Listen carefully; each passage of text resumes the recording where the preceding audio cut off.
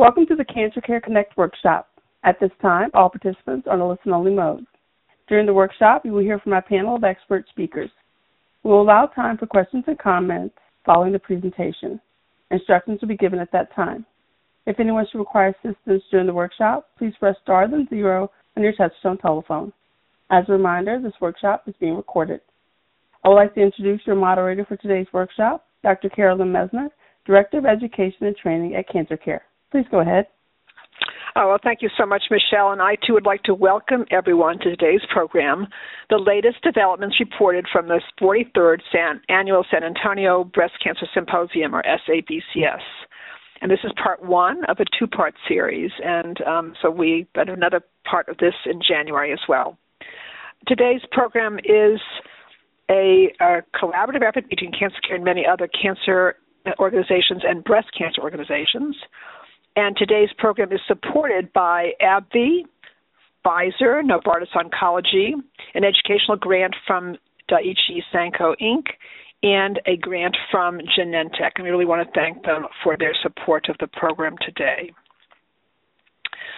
Now, we have many participants on the call today. There are over 400 of you from both urban, rural, and suburban areas. And we also have a number of international participants on the program today from Canada, Iraq, Israel, Japan, Laos, Philippines, Portugal, Trinidad, Tobago, United Arab Emirates, and United Kingdom. So it's a bit of a global call as well, and we are delighted to have all of you on the call today. Now, before we begin with our first speaker, I want to ask you each who are live streaming the program to answer just a few questions going forward, just to see what you know coming into the program. It's been very helpful to us in terms of our planning future programs as well. So the first question is, I understand the treatment updates for early-stage breast cancer in the context of COVID-19 presented at the San Antonio Breast Cancer Symposium. Either yes or no.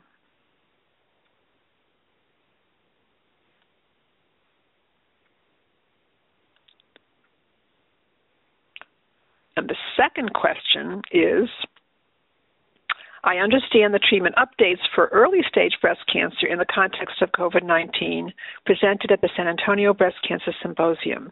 Yes or no?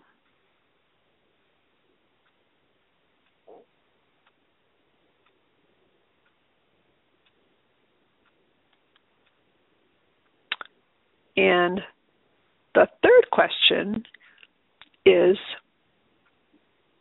I understand the treatment updates for metastatic breast cancer in the context of COVID-19 presented at the San Antonio Breast Cancer Symposium. Yes or no?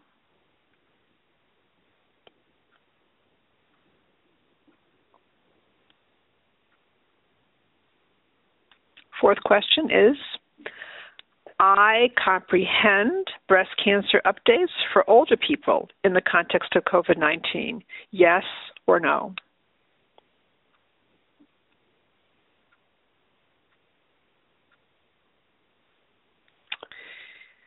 And the fifth question is, I grasp the updates from San Antonio Breast Cancer Symposium in managing treatment side effects. Yes or no? The final question, coming up soon. Last question. I understand the increasing role of telehealth, telemedicine appointments, including guidelines to prepare for appointments. Yes or no?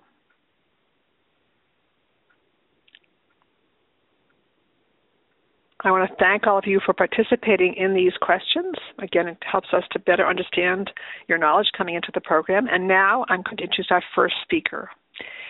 And our first speaker is Dr. Julie Gralo. And Dr. Gralo is the Jill Bennett Endowed Professorship in Breast Cancer, Director, Breast Medical Oncology, University of Washington School of Medicine, Director, Breast Medical Oncology, Seattle Cancer Care Alliance.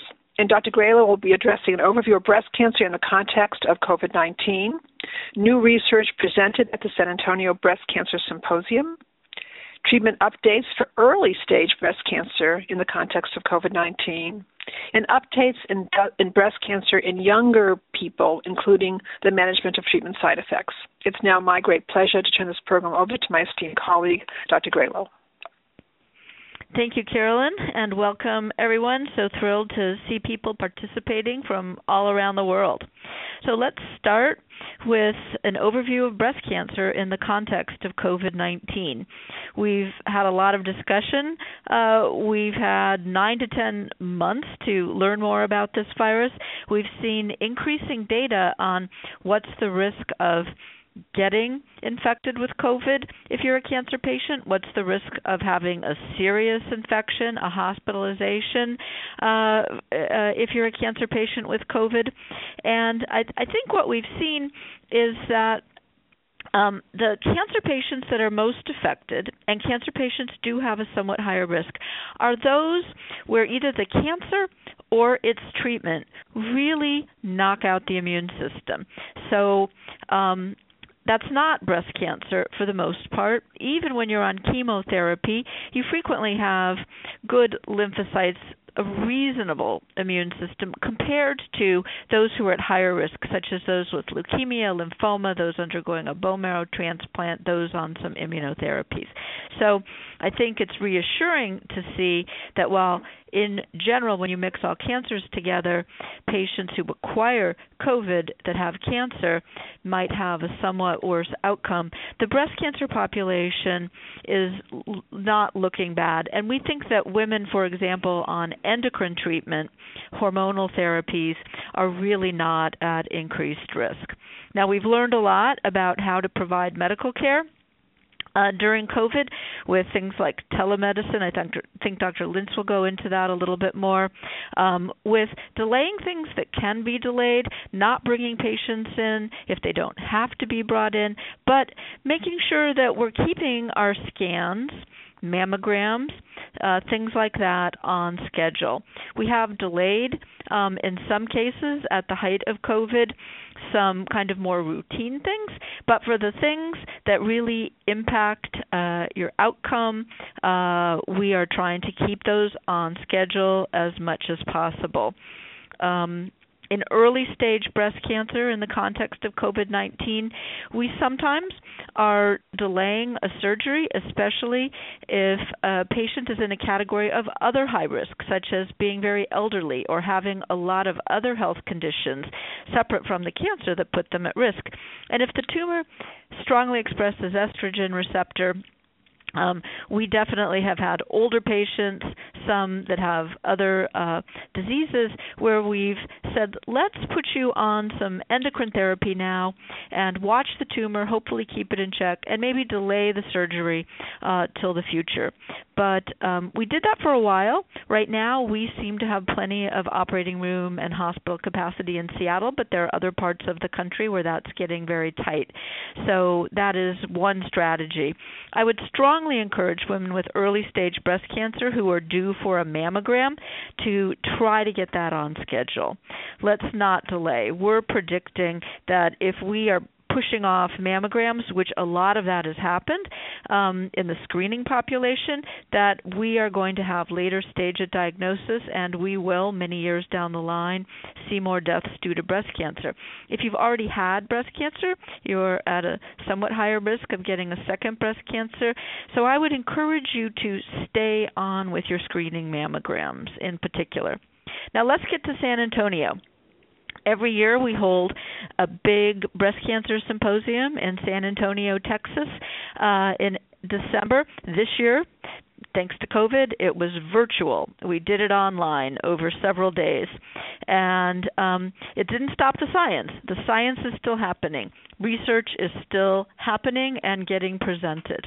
So what were some of the highlights? I'll go over some really quickly, and you can ask more questions if you have questions about that. Excuse me. I think one of the papers, one of the presentations that got the most press anyway, that probably did change our practice overnight, was a study called the RxPONDER trial, or S1007. This was a trial looking at using genomic assays in early-stage breast cancer patients who had the cancer spread to 1 to 3 lymph nodes, so not the lymph node negative and not patients who had a lot more lymph nodes, but a group that had estrogen receptor positive breast cancer where there was already some evidence of spread to a few lymph nodes.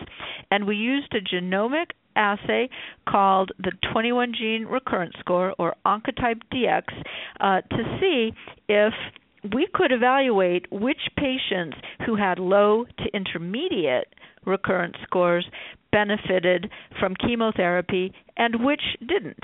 So when you have a high recurrence score, a recurrence score of 26 or greater, we generally believe that the risk-benefit profile, as you will, that of chemo, falls out favorably, meaning that the benefits of chemo in an otherwise fairly healthy person would outweigh the risks. That's for a very high recurrence score. But what about the intermediate and the low?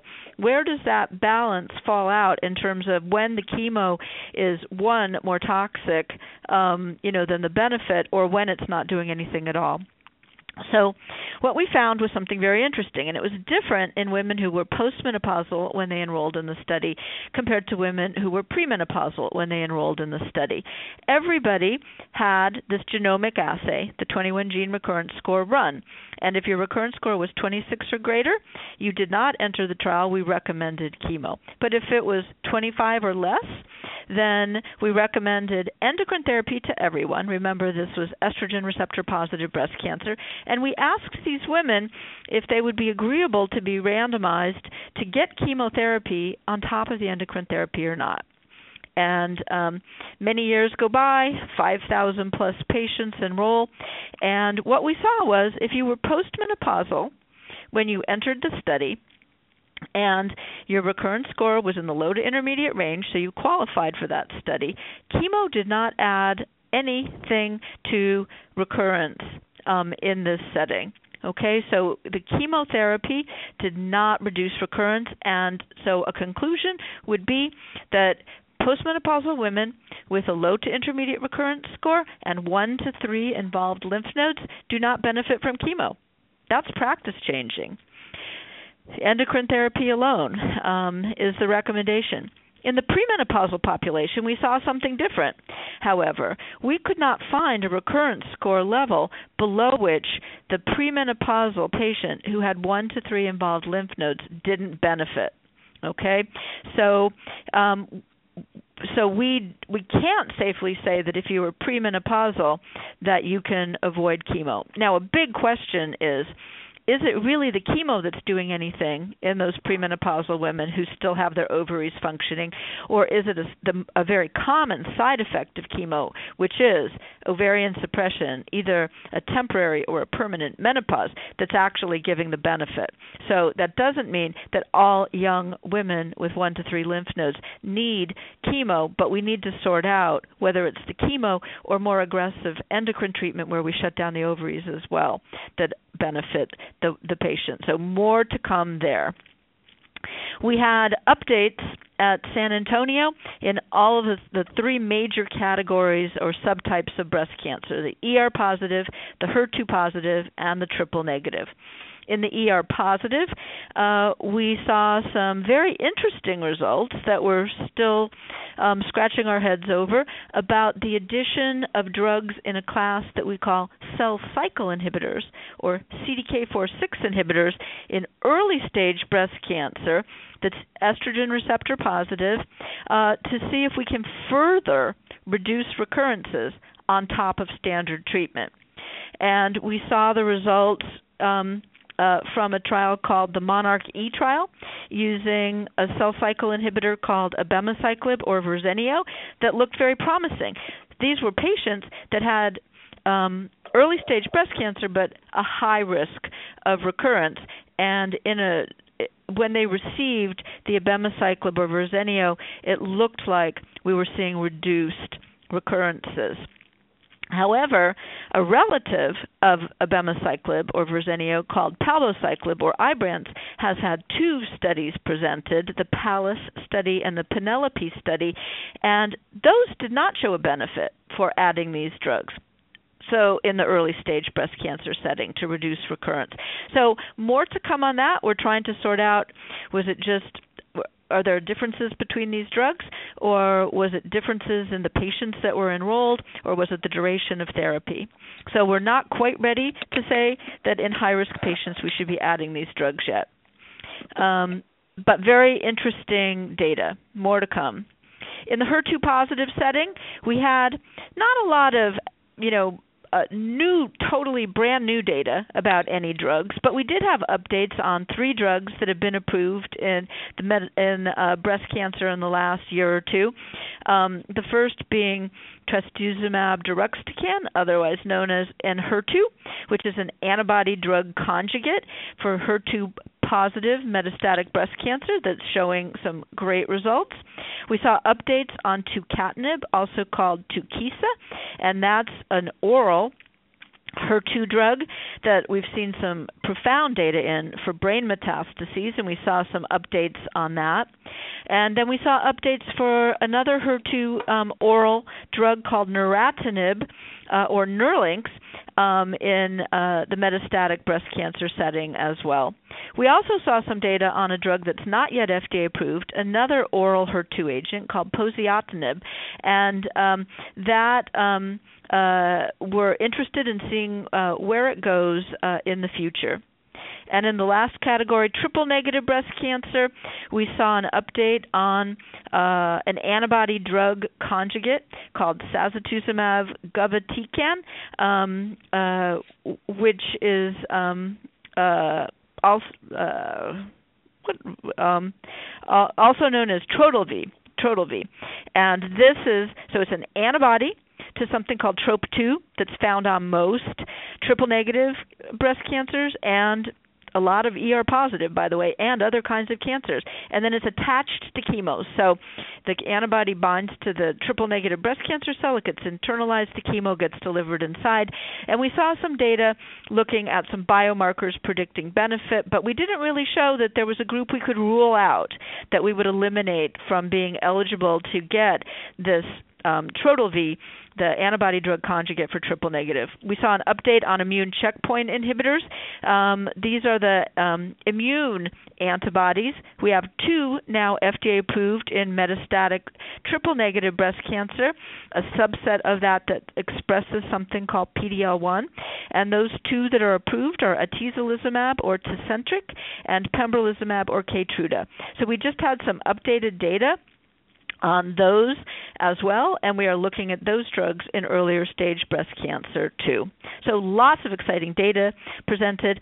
Just a last word on younger women with breast cancer and what's unique. We saw a nice presentation on looking at pregnancy after a breast cancer diagnosis that was very reassuring that the babies and the women are healthy. We don't increase recurrence. We don't put the babies at risk. A nice follow-up there.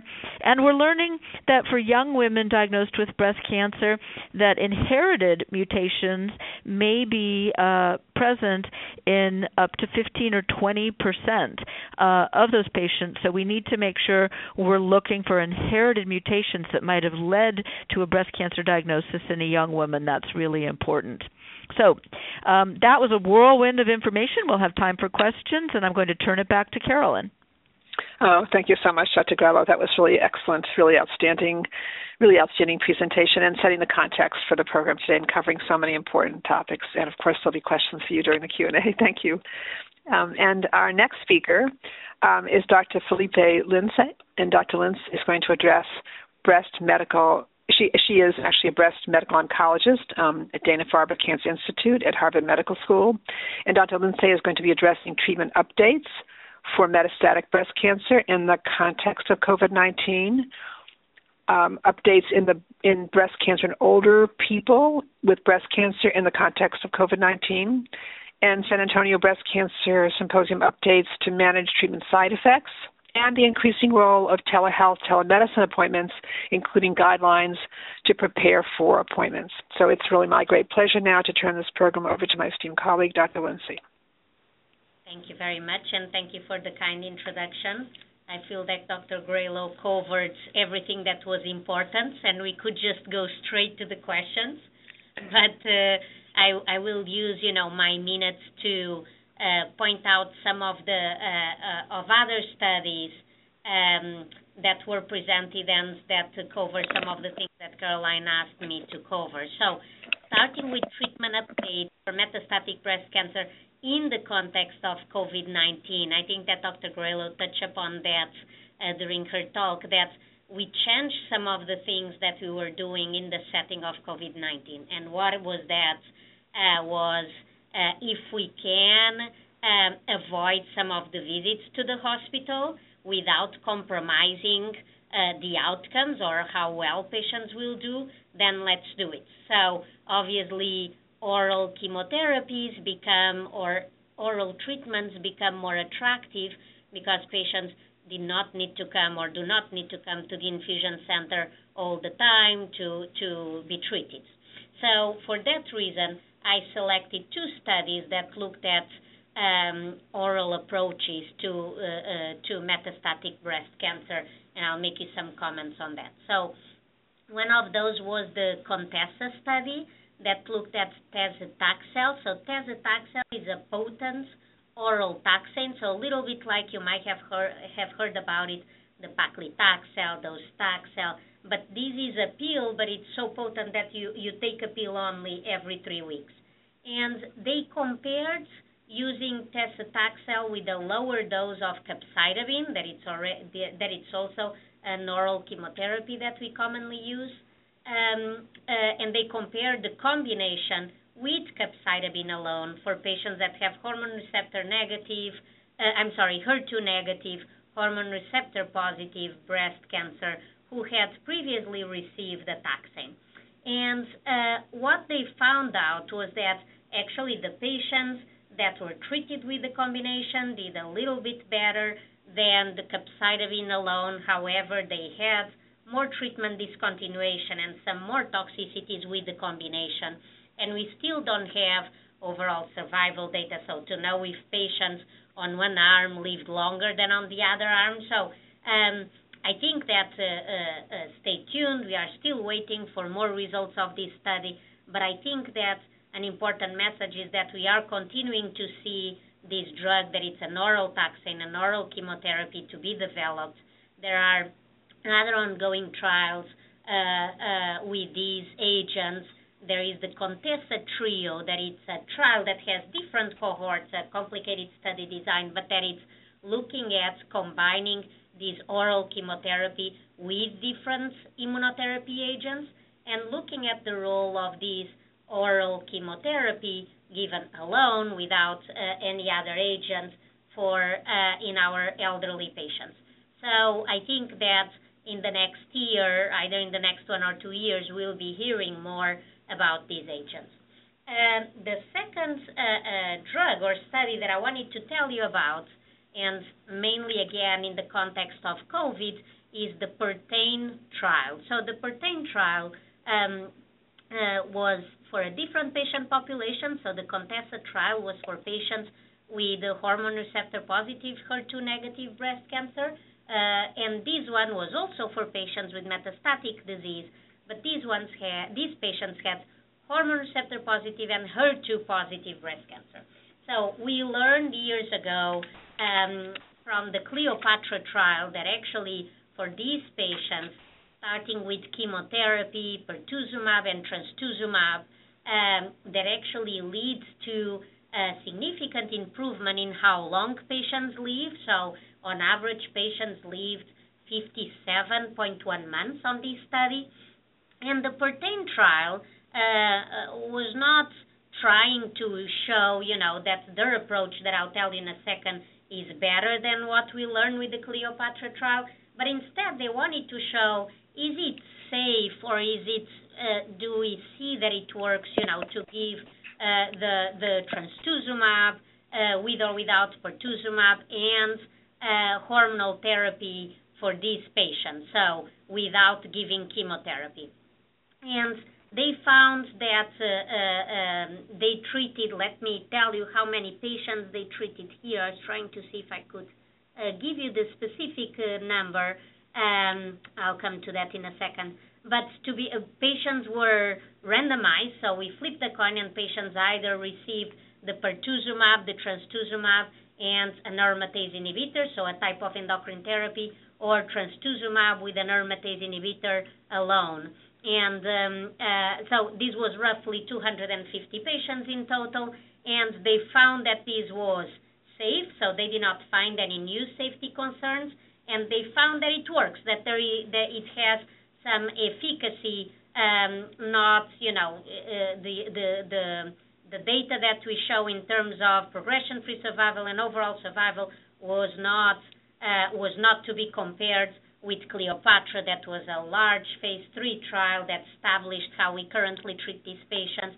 But this is certainly an option, either for those patients that are too frail and cannot tolerate chemotherapy, or let's imagine, if we come to a point where it's not safe at all, to come to the hospital or some other reason, this could be an approach or an option for these patients. So I received the results of this trial as additional information that I like to have when I'm treating, my patients that might not be candidates for the chemotherapy with pertuzumab and trastuzumab, although that remains our standard of care.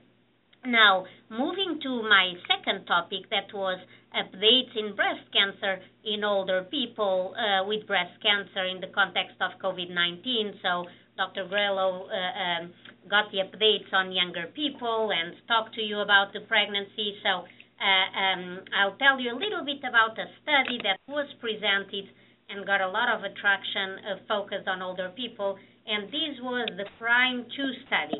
So this was a study, a radiation therapy study that looked at patients that were 65 or older that had hormone receptor positive breast cancer, and pretty much their question was if we can not undergo radiation therapy for these patients, again, that are older than 65, that underwent breast-conserving surgery, and if we can skip radiation without compromising survival rates.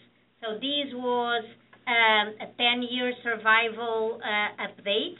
I'll recall you that we had seen similar results from another study called the CALGB 9343. And this study in particular, they enrolled more than 1,300 patients with non-metastatic hormone receptor positive breast cancer.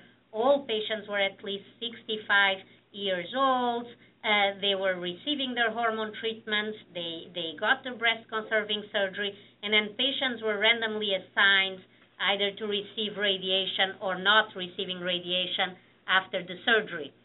And although the recurrence rates were higher for those patients that did not undergo the radiation therapy, they did have similar rates of distant metastases. That's what we worry more about, it as that would give someone the diagnosis of stage 4 disease, and they had very similar overall survival rates as well. So I think that this was good news and something to discuss with your radiation oncology doctor when it comes the time to discuss whether these results apply to you or not, and whether radiation is still an option.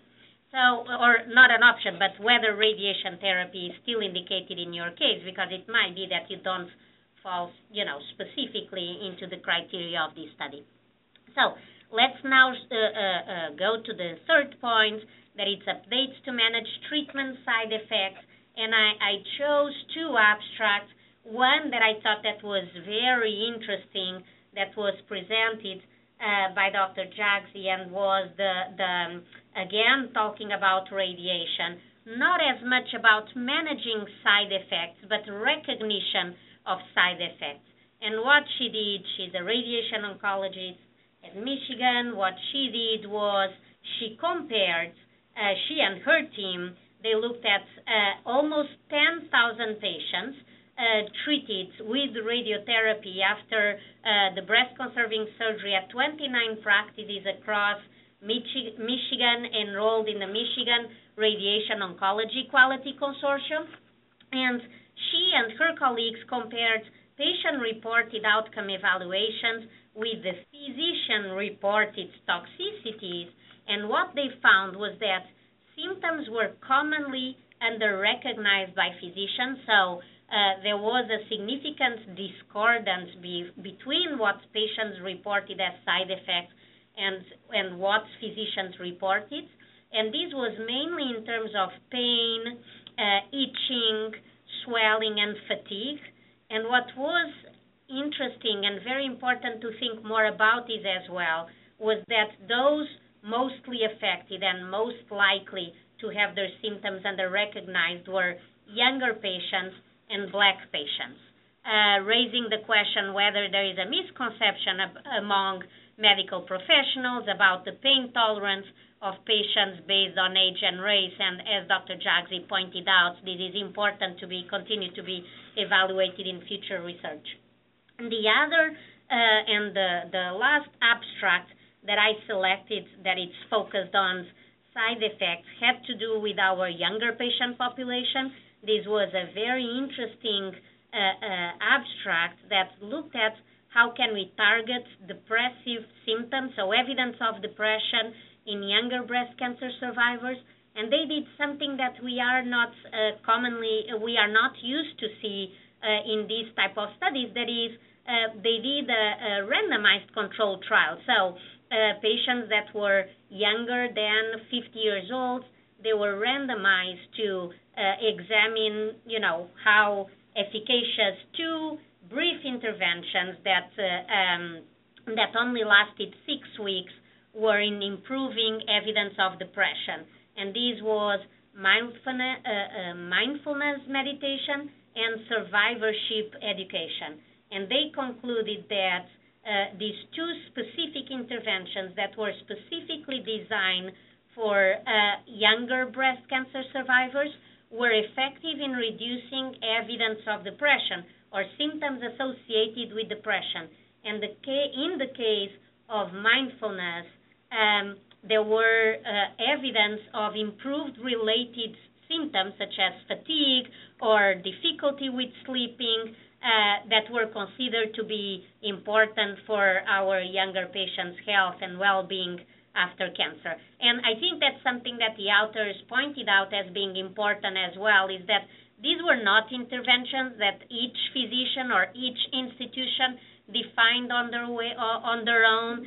These are interventions that are standardized, and therefore they have the potential for wide dissemination in a virtual mode, not only in the U.S. but to other countries as well once it is culturally adapted. So very promising and encouraging results.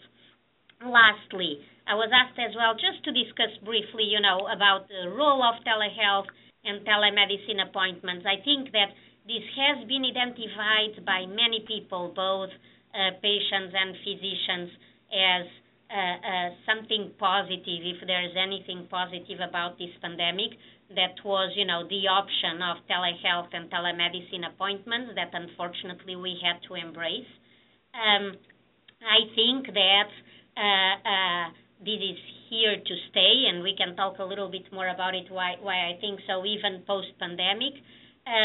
One thing that I usually tell patients is how to prepare for your telehealth or telemedicine appointments. Pretty much, the type of things that we discuss among ourselves is the same. You have time 101 to talk with your provider, but where there is a less capacity, or a decreased, the disadvantage of this type of virtual medicine is really not being able, to count with the physical exam, or there are things that we get just by how you as a patient, come to the room, or if you are walking, if you need assistance, how is your level of energy. So a lot of information that we get from some sort of body language. So think about it. Think about how you have, if this is a telephone visit,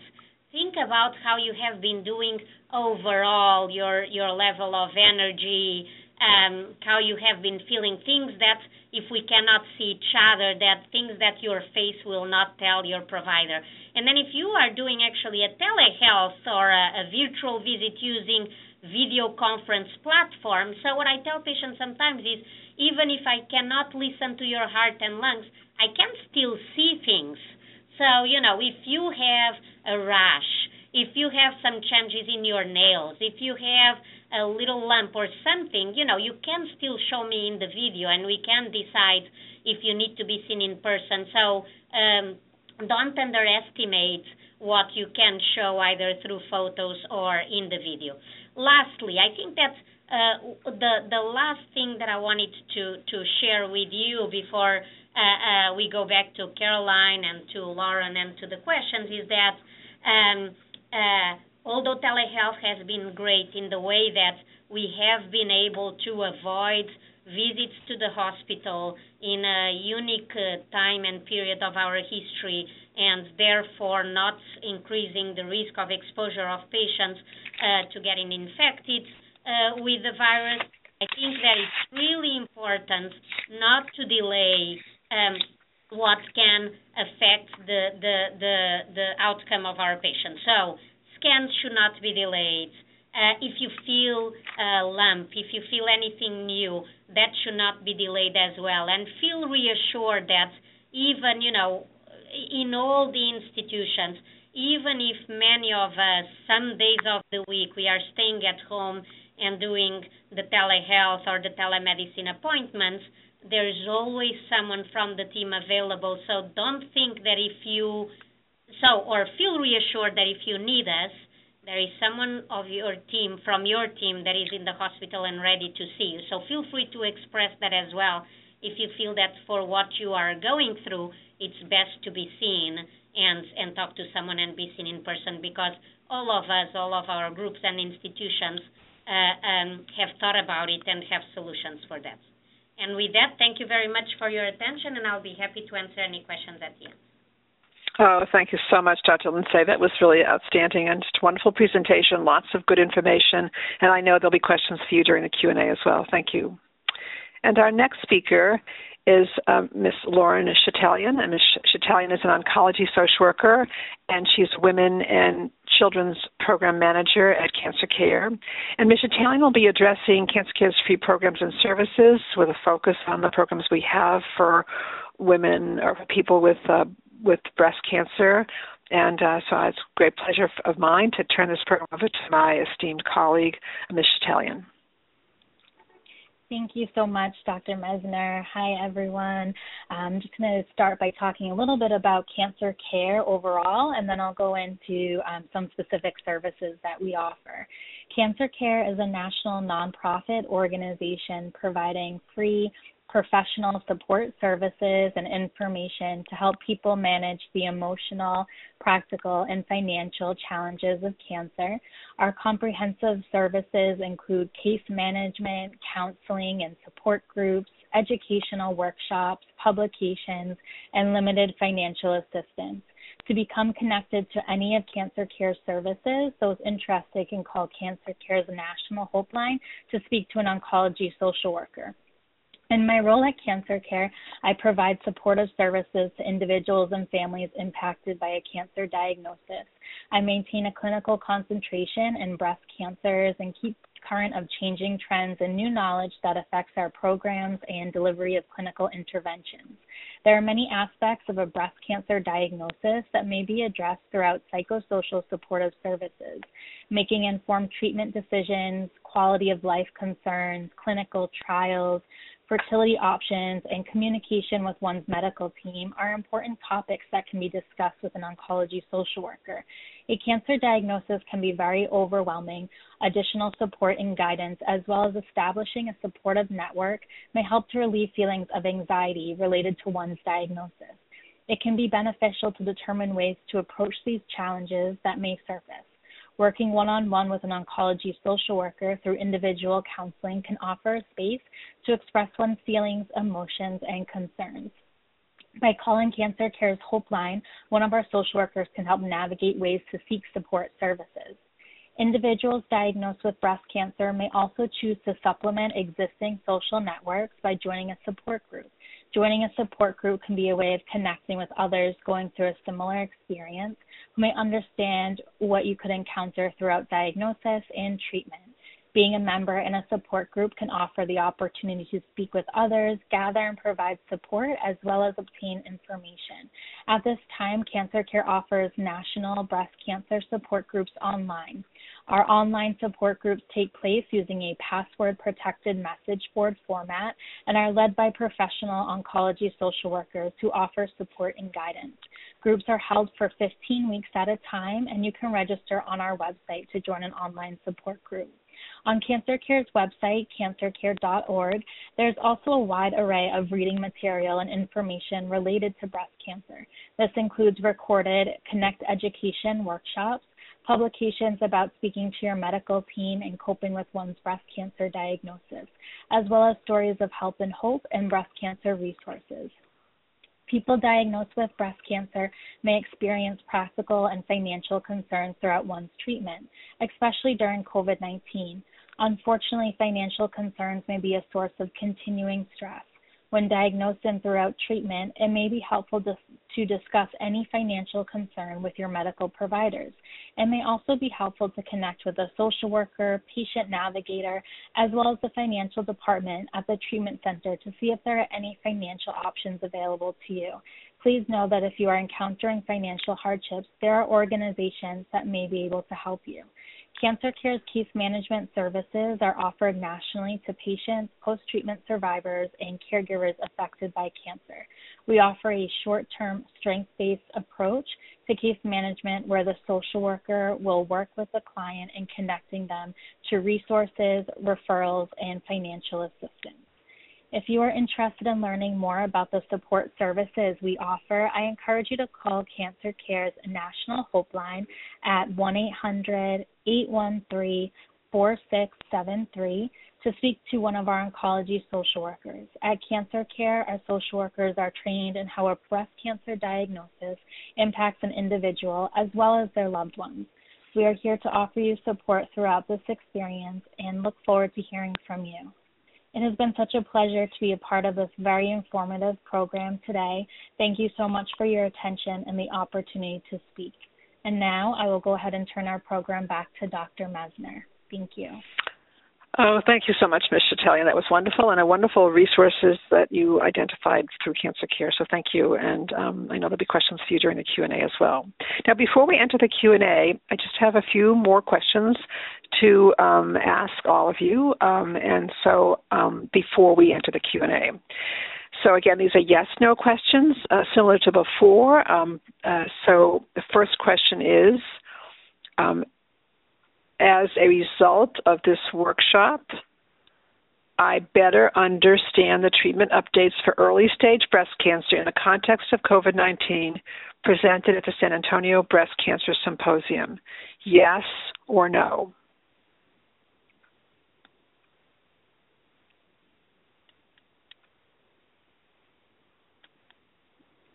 And the next question is, as a result of this workshop, I have more information about treatment updates for younger people with breast cancer presented at San Antonio Breast Cancer Symposium. Yes or no?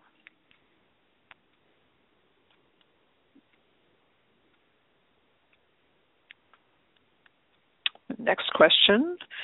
As a result of this workshop, I am more knowledgeable about treatment updates for metastatic breast cancer in the context of COVID-19 presented at the San Antonio Breast Cancer Symposium.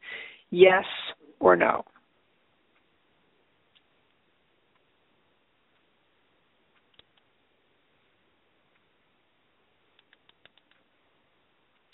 And the next question is, as a result of this workshop, I feel more confident in talking with my healthcare team about the updates for older people with breast cancer in the context of COVID-19.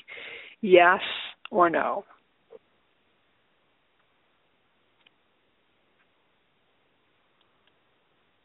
I just have two last questions.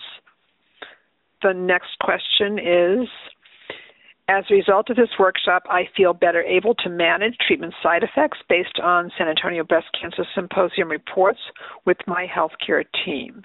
Yes or no?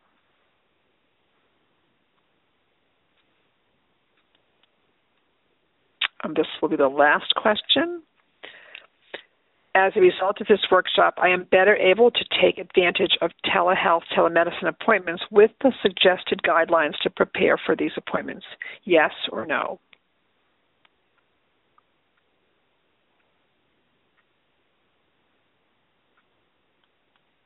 I want to thank you all for participating in the Q&A. And now we're going to move on to the Q&A. I'm going to ask Michelle to bring all of our speakers on board, and we're going to try to take as many of your questions as possible. I'm going to ask Michelle to explain to all of you how to queue up for questions. And Michelle? Thank you. Ladies and gentlemen, if you would like to ask a question, please press star then 1 on your touch-tone telephone. If your question has been answered and you wish to remove yourself from the queue, you may press the pound key. Those of you on the web may submit questions by clicking Ask a Question. Okay, we have a question for Dr. Graylow from one of our online participants. How to manage the side effects of anastrozole. It is wise to use the drug for early stages of breast cancer? This question. Dr. Graylow. So anastrozole is in a class of anti-estrogen therapy called the aromatase inhibitors, and there are 3 drugs in that class, anastrozole, letrozole, and exemestane. And the most common side effects of these drugs, and they're only effective in a postmenopausal setting, are kind of some augmentation of menopausal symptoms such as hot flashes, night sweats, vaginal dryness. They can cause accelerated bone loss. But the thing that probably bothers patients the most when I hear about complaints is the joint aches that can happen with anastrozole and its relatives. So I'm not sure if that's the side effect that's being referred to, but with respect to the joint aches, we found that every once in a while, switching to another one of the aromatase inhibitors helps. It can happen. Different people react to different drugs in different ways. We found that acupuncture, actually, in a randomized controlled trial, helps with aromatase inhibitor joint aches. There is one drug that we've shown can be effective, duloxetine or Cymbalta, but that I would not recommend that for the majority of people to try to take another drug just to help symptoms from a different drug, because all drugs have side effects. We found that being active and exercise, for example, can also help. But these effects can be real, and they can cause many patients to want to quit their drugs. But I think talking about your symptoms, whichever one of those symptoms I mentioned is what's causing you problems, working with your healthcare team on trying to help them or maybe even switch to another drug would be my recommendation. Excellent. Thank you. Thank you very much. And another question from one of our online participants for Dr. Links. Is there any new research on how long a patient should stay on Arimidex? I have been on it for over 10 years. So it's an excellent question. Although for most patients we recommend 5 years, it has been recognized that there are some patients at the higher risk of the cancer coming back for who the 10 years or 7 years, there are some studies showing that perhaps the 7 is as good as 10, but those are patients that, and that might be the case of the person that is hearing us, that if there was something on the initial cancer that was suggestive that the risk of the cancer coming back is higher, and therefore this patient is asking us that question. I think that it's always as well a balance to discuss with your physician or your provider how you are tolerating. So Dr. Graylow just brought it up, the major side effects of the aromatase inhibitors, the question might be as well, how is your bone health? Because we know that this can affect your bones. So I think that so far what we have, data is up to 10 years, but that would be a discussion with your provider about balancing the risks of recurrence associated with your disease and the risks of these medications at some point being causing more damage than any good. Okay, thank you. Thank you very much. And we have a telephone question. Michelle? Our next question comes from Lynn F. Your line is open. Thank you so much. There's been a lot of discussion about the effect of cancer treatment during COVID, but I haven't heard any discussion about whether cancer patients should be getting the vaccination. So obviously it just got FDA approved, but I think it's a hot topic, and if we could have one of you speak on it, that would be great. Thank you. Okay. Dr. Gralo, do you want to address that question? I can start. I'd love to have Dr. Lintz join in as well. This is uncharted territory, and we're having lots of dialogue on how we're going to be rolling this out. Each state has been given an allocation to start with, and each state is deciding how to distribute it. I'm in Washington State. My state may have made different decisions than other states, but my state has decided that the frontline healthcare workers who work with COVID-positive patients should be at the beginning, and also our older populations that are in nursing homes, for example, and the providers who work in those facilities should be at the front. So you did not hear me say that the very first set of vaccines is recommended for our cancer patients. I'm not even in the first group because I work in the outpatient setting, not the inpatient setting for the most part. But so the reason, and this dialogue is going to happen and more vaccine will become available, but I think part of the reason that cancer patients per se aren't at the very top is because we have many cancer survivors, healthy patients, they might be on some endocrine therapy or something. They're not at major increased risk of getting COVID or getting a bad outcome from COVID. I mean, we don't know how to predict that, but that risk is not different from the general population. And then the other group of cancer patients, those that are on active chemo, especially, as I mentioned earlier, the lymphoma, the leukemia patients, the bone marrow transplant patients, those patients, if they have compromised immune systems, might not get an immune response from a vaccine. So we have no data, about what a vaccine would even do in a group, especially those cancer patients that have very compromised immune systems. Would the vaccine do anything? Would we be able to mount an immune response? So that was a long-winded answer to your question about, when will cancer patients rise up on the list, and I think we just don't know, and we're all struggling with offering those who work head-on, who are exposed to COVID regularly with the very first round, and hopefully we'll have plenty of vaccine in the near future, and we'll be able to immunize many more. But Dr. Lintz, do you want to address, when we think we might be kind of out of the woods on this? Yeah, no, I think you touched all the very important points. So to address your question, your last question now, I think it's we are not there yet, unfortunately. So I think that the great news is that the vaccine is starting to be distributed and people are starting to get vaccinated, but it's going to take a while until the needed number of people are vaccinated to confer protection to the population. So I think that the important message is, regardless if you are in the first group of being vaccinated or not, just don't, think that life is going to go back to where we were right away. Continue to wear your mask. continue to use, follow social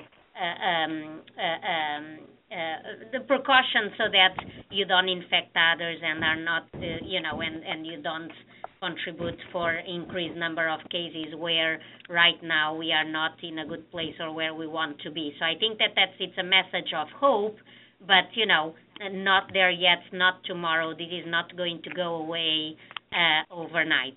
And then I think, just to add is, and it's something that has been a lot in the social media, is that sometimes we forget, but, people with serious health conditions and people with weakened immune systems were not included in many of the COVID-19 vaccine clinical trials. So, but as the vaccine starts being distributed, not only here but in other countries, as they become more widely available, we'll also be learning about, the indications, benefits, and side effects on patients that are sicker, as Dr. Graylow was mentioning, that we don't know yet what the benefit of the vaccine will be in these circumstances. So stay tuned. I think that, we'll be learning a lot more in the weeks to come. But until then, I think that it's a message for all of us to remain vigilant and do our part to help end this pandemic.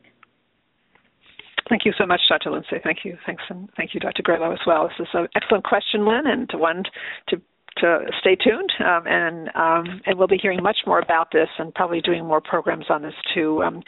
So Cancer Care has done we've done 5 COVID-specific programs. So the most recent one, in part, addresses some of these issues. So you may want to listen to that one.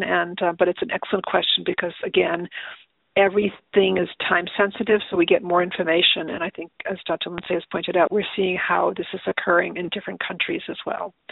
So thank you. And so we have another question. This one is for Dr. Graylow. What does my doctor mean when he or she says metastatic breast cancer is incurable but is treatable? Could you comment on that? Sure, I think that's a great question, and I use that phrase sometimes too, so I think I know. I know what I mean when I say that. So in the year 2020, when cancer has spread beyond the breast and the lymph node areas to sites like the bone, like the liver, like the lungs, like the brain, we generally, with therapies we have now, would say that the most likely expectation from treatment is not a cure, meaning all the disease goes away, we can't see it, we take you off your treatment and it never comes back. So the definition of cure is, and it never comes back. And we don't know who's cured, even with early stage breast cancer, until we die of something else and the cancer hasn't come back. That's the definition of cure.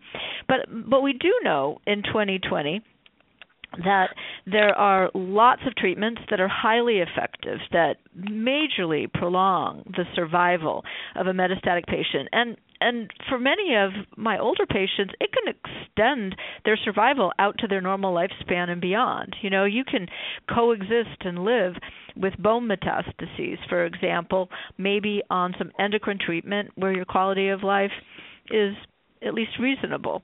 So that's what we mean by it's treatable, and we have lots of great treatment options, many of which can, extend how long you live for a long time.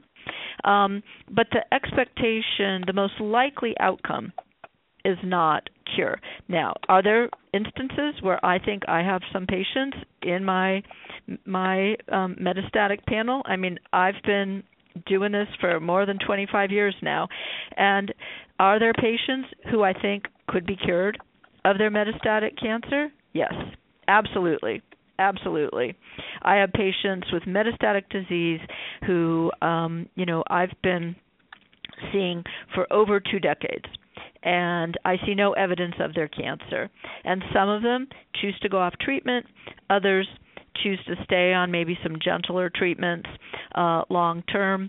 And the patients who fall in this category for the most part are those who just have a couple of spots, one spot, a couple of spots. of cancer. But I've also seen, other outcomes as well. So I think someday we will be able to cure, quote unquote, cure metastatic breast cancer, not just treat it? Yes. Do I think we're currently getting some cures? Yes, except remember my definition is we have to wait till the end of your life to tell you that you were definitely cured.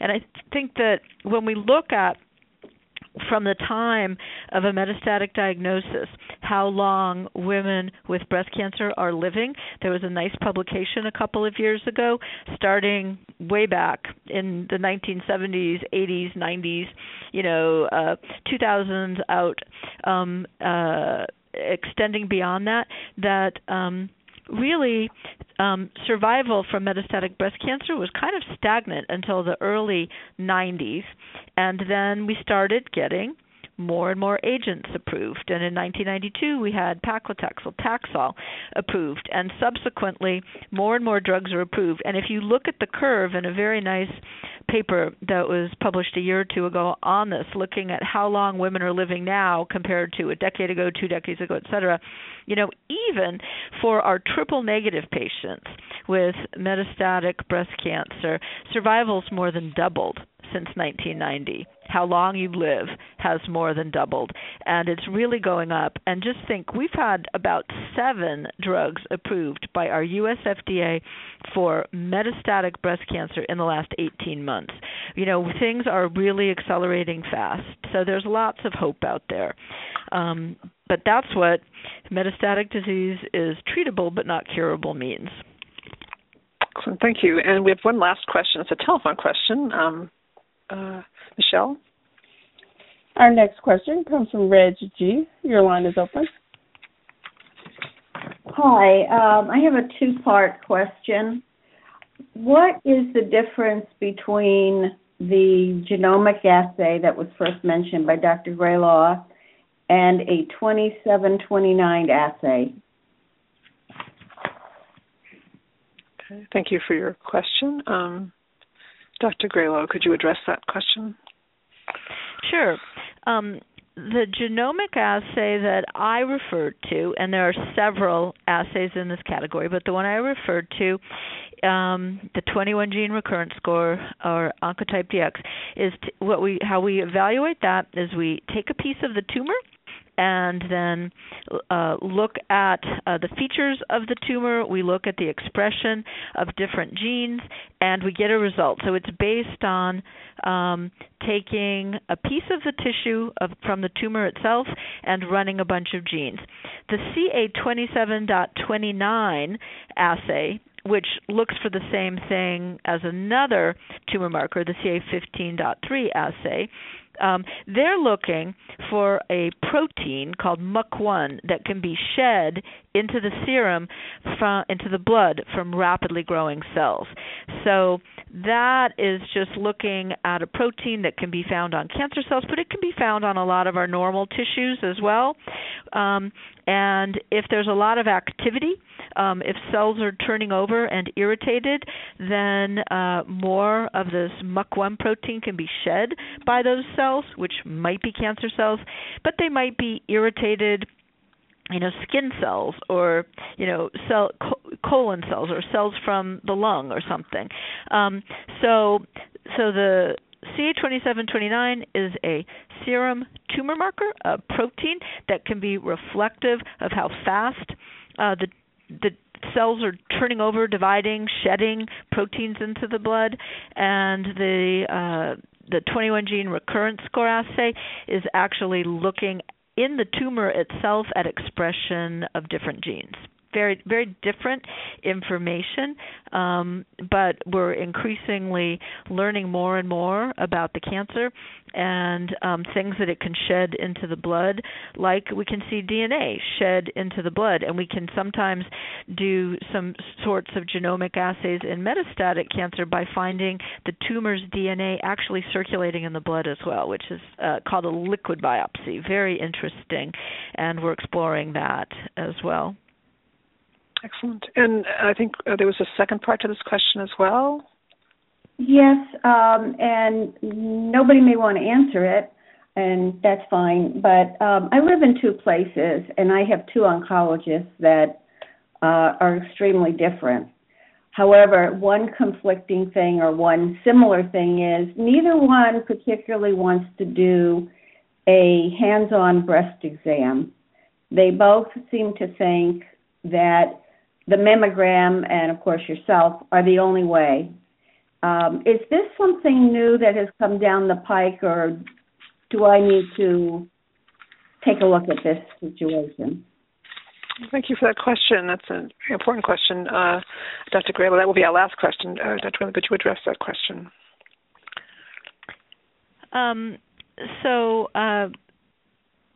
For the detection of a breast cancer recurrence or recurrence in the breast, for the detection of a new breast cancer, a clinical exam is generally part of the strategy. So I don't know your specific circumstances.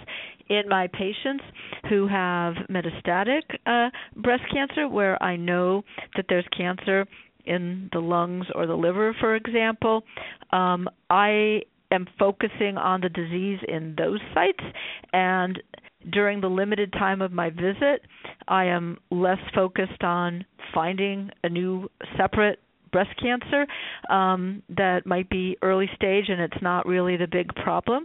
So I think it kind of depends on the patient's situation as well as to, am I focusing my exam in other parts of the body, because that's where the problem is and that's what I want to know what's going on, and or is it an earlier stage patient where I'm worried about an in-breast recurrence or a second breast cancer. But I don't think it's a new thing that at a routine kind of survivorship follow-up visit that we would be excluding a breast exam, especially when you've had a lumpectomy, for example, on one side, and we're following the changes of the scarring and maybe the radiation effects and all. I think we want to see what's going on in that breast over time. Excellent. Thank you so much. I want to thank our speakers. You've been phenomenal. I want to thank our participants who've been phenomenal, both in asking questions online and on the phone as well. It really helps to identify, the questions that you may have. And so I know that we could go on for another hour because there are many more questions in queue.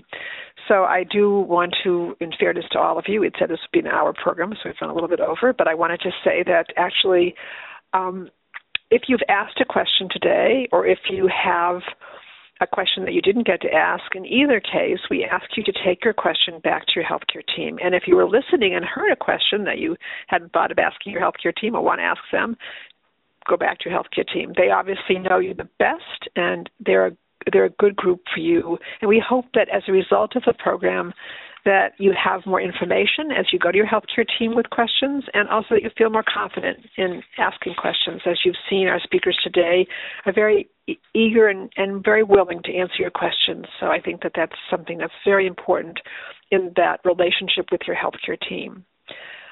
So please do. We don't want to at any time sidestep your healthcare team at all.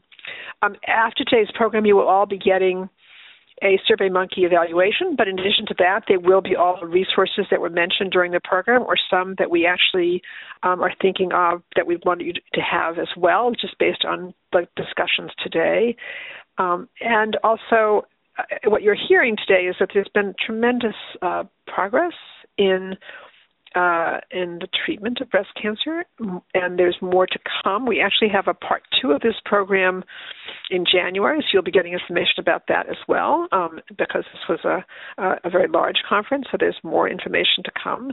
And also, for those of you who wish to take advantage of the services of Cancer Care, please do contact us. Our oncology social workers are here to help you. And also, as we enter this time of holiday, it's a holiday time, but not the same. It's not the same holiday for everybody, and everyone doesn't necessarily share the holiday. But nevertheless, we do ask all of you. Nevertheless, I think it's come up during the program that we're still all wearing masks, social distancing. All those things are important. We definitely want you all to be safe, and we want you to, we know that this has been very challenging feeling alone, and that's why there's so many support programs out there, online support groups and groups for you to participate in, and activities so that you can feel connected to others who are sharing your concerns, both as people living with breast cancer, of any type of cancer, or caregivers as well. So I want to thank you all for your participation today, and I want to wish you all a very fine day. Thank you all. Ladies and gentlemen, thank you for your participation. This concludes the workshop, and you may now disconnect. Everyone, have a great day.